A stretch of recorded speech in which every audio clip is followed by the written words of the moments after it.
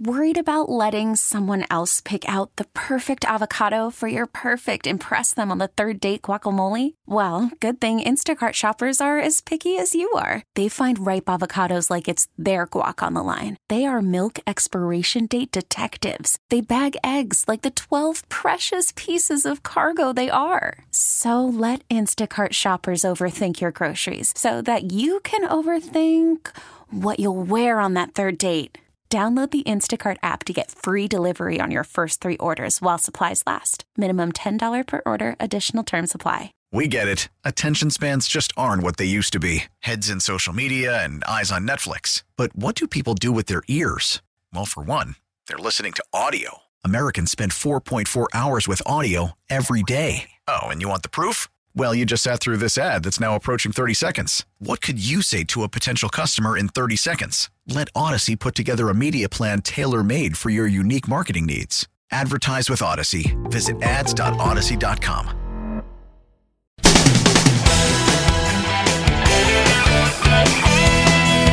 Mike's on. He's ready to go. On the Fan. New York Sports Radio. Mike's on. Mike's on. He'll get you the sports any way that he can. It's Mike Francesa On the Fan.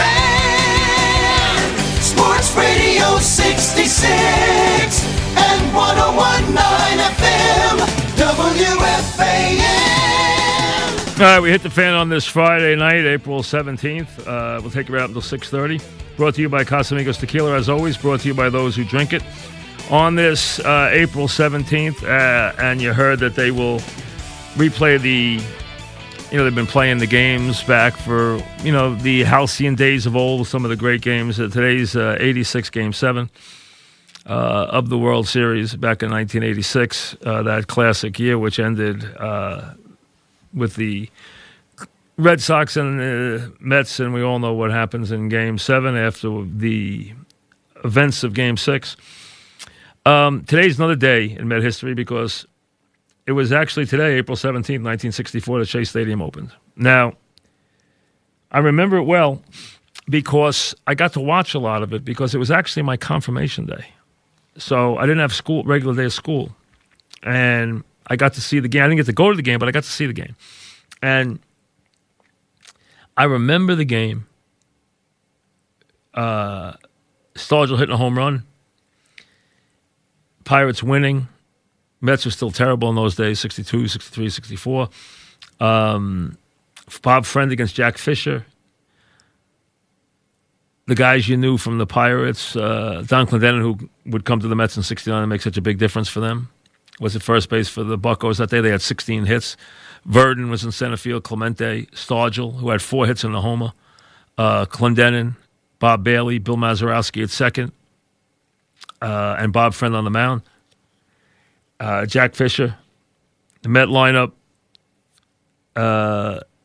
Tim Harkness, George Altman, who was actually born on my birthday. I mentioned that many years ago. Ron Hunt, Jesse Gonder, Frank Thomas was still there, Jim Hickman.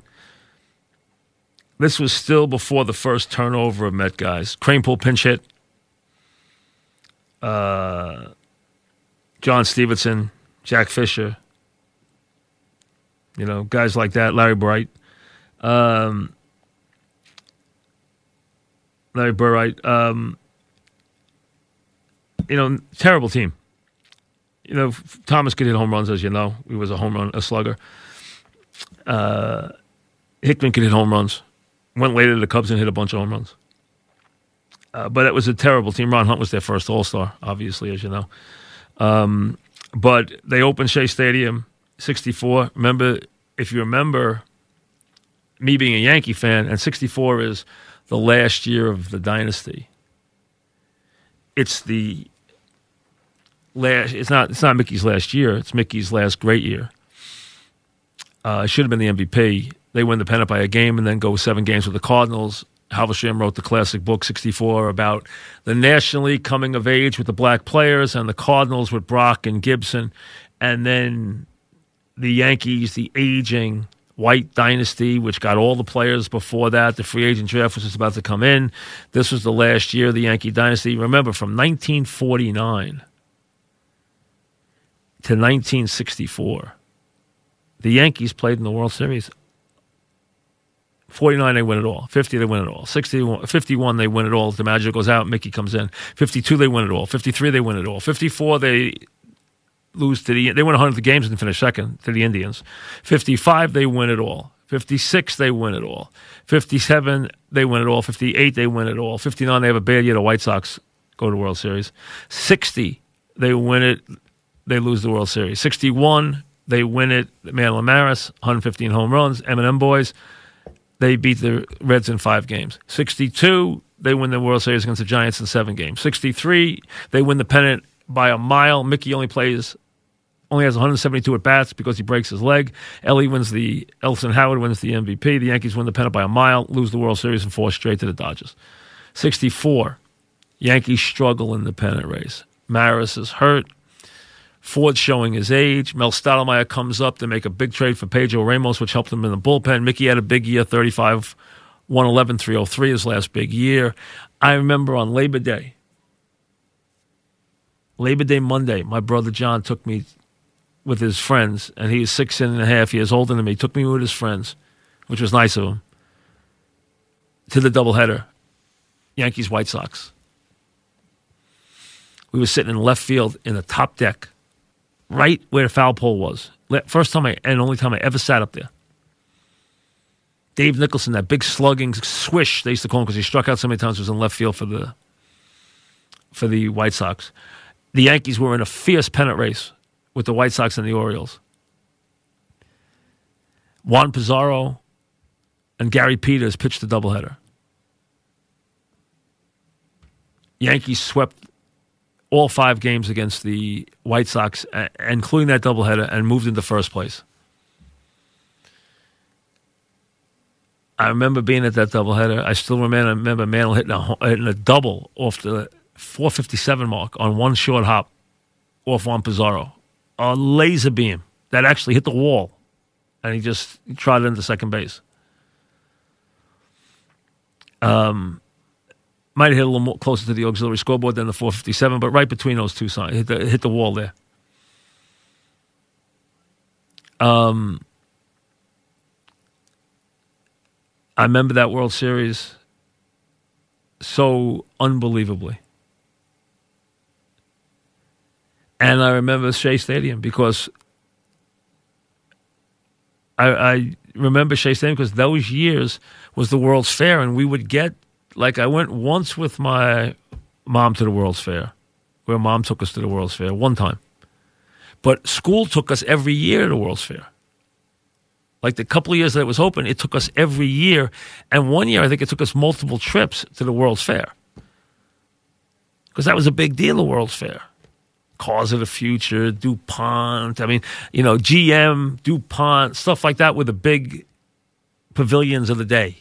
And in that was this new stadium with the terrible Mets.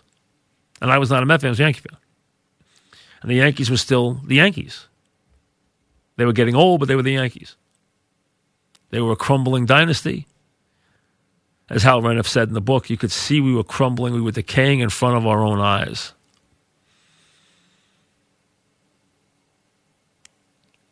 And obviously that World Series, which I remember so... I remember that World Series so... I remember it almost out for out. I don't know why that one stuck in my head so much more than others. First, it was the last one that Mantle ever played in, which made it memorable.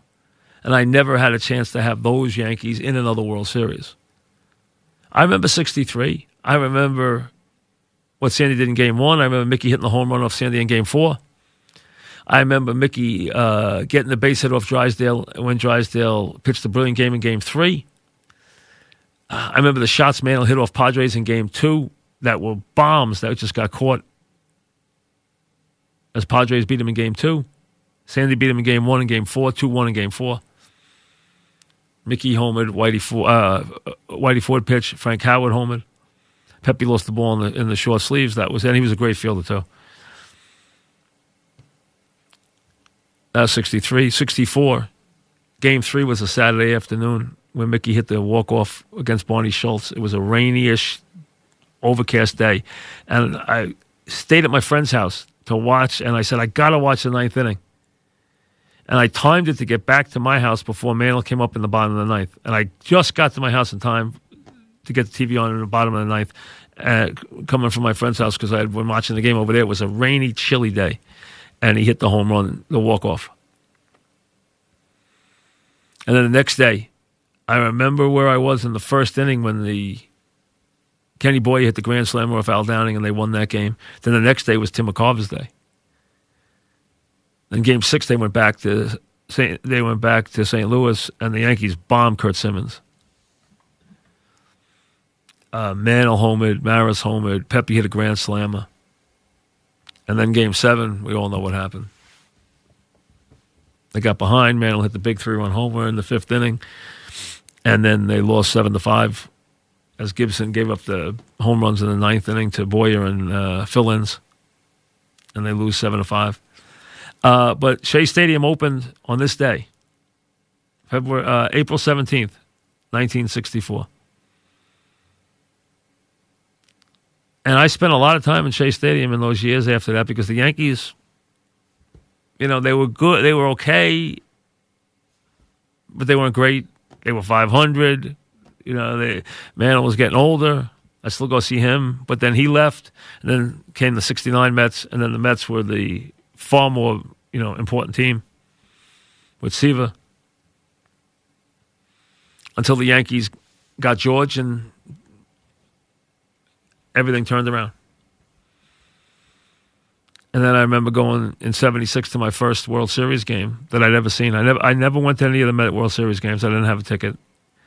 I did go to the game in 64 I did go to the game in 69 on September 24th where they clinched the pennant.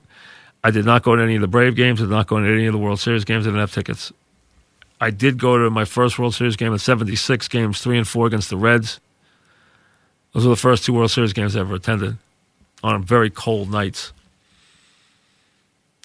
But I remember how Shea Stadium was this new, fancy, you know, really amazing building when it first opened. Oh, look at this stadium! It's, you know, wow, it's futuristic, just like the World's Fair. And it really wasn't. It was really kind of, you know, kind of a dump. It wasn't a great building when you think about it. It was not a great building, but you know, in that time. It was a big deal when they first opened that building. I had been to the Polo Grounds. I had never seen Ebbets Field. I went to the Polo Grounds when the Mets played there. My brother, again, took me to see the Reds play the Mets in a doubleheader in 1963. And Pete Rose was there. Duke Snider was on the Mets. We sat behind the plate in the upper deck. The only other time I went to Ebbets Field, the only other time I went to the Polo Grounds was with my Little League in 62 to see the Mets play the Pirates. Our Little League team went. Our Summer League team went. We sat out in a boondock somewhere. And, you know, left in the seventh inning. We had the bus leaves or whatever it is. You know, you wear your uniform. You know, that was me. So you think about how these days stick in your head all these years later. The World's Fair, which some of you may remember, a lot of you don't. Shea Stadium opening. So a lot of you thinking right now, think about Shea Stadium 1964 opening on April 17th. And tonight, as my fans, you get to relive a very special day for you. A team that was destined to win, which won 109 games in the regular season, which should have been a dominant team, and really was life and death to beat a really good Astros team, and then life and death to win a World Series game, which was a terribly managed World Series by both managers, and not a well-played World Series, but a wild World Series.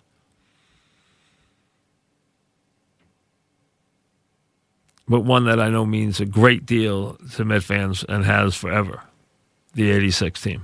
So you get to hear that game with Howie today, and Howie, I'm sure, has got a million recollections for you. And I'm sure he's got one about Shea Stadium because Howie's is as good a Met historian as there is. And he might even have been there that day. I don't know. I remember making my confirmation that day and being home because I didn't have school because I got confirmed.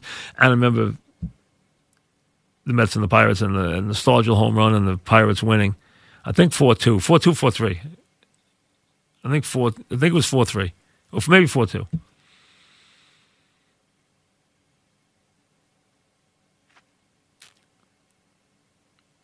You know, so on a time when we don't have anything else going on, that's what you remember. And baseball, it's amazing. You can remember these days, especially in baseball, more than in other sports. I mean, I saw the Knicks when they were terrible, and when they had, when I was a kid, and they had Bells Bellamy and Howard Comewives and stuff like that. I remember the Knicks then, and I went and saw the Giants play twice when I was a kid. We couldn't afford tickets, but twice I got to go. Once I saw the Cowboys. Once I saw the Browns and Jimmy Brown. But somehow your baseball memories in those days are just much brighter and much more vivid and are more lasting. When you grew up in those days, baseball was, you might have played football, and we did. We liked basketball, but basketball is a sport you pick up a little later than first and second grade. You pick up baseball first. But your memories of baseball are so strong and so lasting. All right, we're back here as we take it at 6:30, and then, of course, they're going to replay the game for you. So you'll hear Game 7 of the 86 World Series with Howie as your tour guide. We'll be with you Sunday morning at 9, as we've been in recent weeks, and will be until all the craziness is over, until they bring the folks back who work on the weekends. So I'm sure they want to get back to their jobs and stuff. So, but we'll fill in until that time comes. I just heard a commercial or a public service announcement. And as we start this process, which we won't in New York for a month, but which you will start to see unfold around the country in the days to come, where you'll see in certain states people starting to move about again, maybe in some states abuse the privileges a little bit while we'll still be home. And then eventually they'll give us the green light to start venturing out, and things will start to open little by little. But in our end of the industry, as in what we do, which is obviously on the fan sports, but take it and expand it even a little bit past there. It is very difficult to listen to the thought process of our leaders, whether you're talking about Governor Cuomo or Fauci or any of the guys, heeding their warnings and then seeing how we are going to, until we have some drugs that work, a therapeutic that takes death off the table, a vaccine that works, how are we going to get back to any sense of normalcy in the things that we deal with? Can you see a sporting event with fans in the building? I can't. There's some things that, like, I can see somebody driving back to an office building and working. I have a hard time seeing a jammed subway. I have a hard time seeing a jammed Long Island Railroad train. I don't see people jamming into a movie theater on Friday night to see a new movie. I don't see people waiting outside a jammed restaurant. I don't see people flocking to the west side of Manhattan and jamming into a hot Broadway musical or a concert at Madison Square Garden or Radio City where you're elbow to elbow with people, or into Yankee Stadium on a, Saturday night, jam-packed Yankee Stadium against the Red Sox or the Indians. I don't see that happening right away. I think when people go to make a choice, they are not going to take that risk until they have some assurances. So I can see sports coming back to fulfill their end of the deal in terms of TV contracts, empty stadiums, empty arenas, basically creating TV studios so they can get their games in. The NBA right now is talking about cutting their players' pay 25% on May 15th. I don't know if they'll play playoff games or not. I don't know if the NHL will play playoff games or not. I don't know what this baseball season is going to look like when it does start, if it starts. It's very hard to see that part of it. Some things you can see. You can see people going back into a store. You can see people even going back into a shopping mall and keeping their distance. You can see people going back into a supermarket. You can even see them going to get a haircut. But I can't see him in a Broadway theater. I can't see him in a concert hall. I can't see him in Radio City, person to person, jammed, elbow to elbow. I can't see him in Yankee Stadium. Very hard to envision that right now without some safeguards.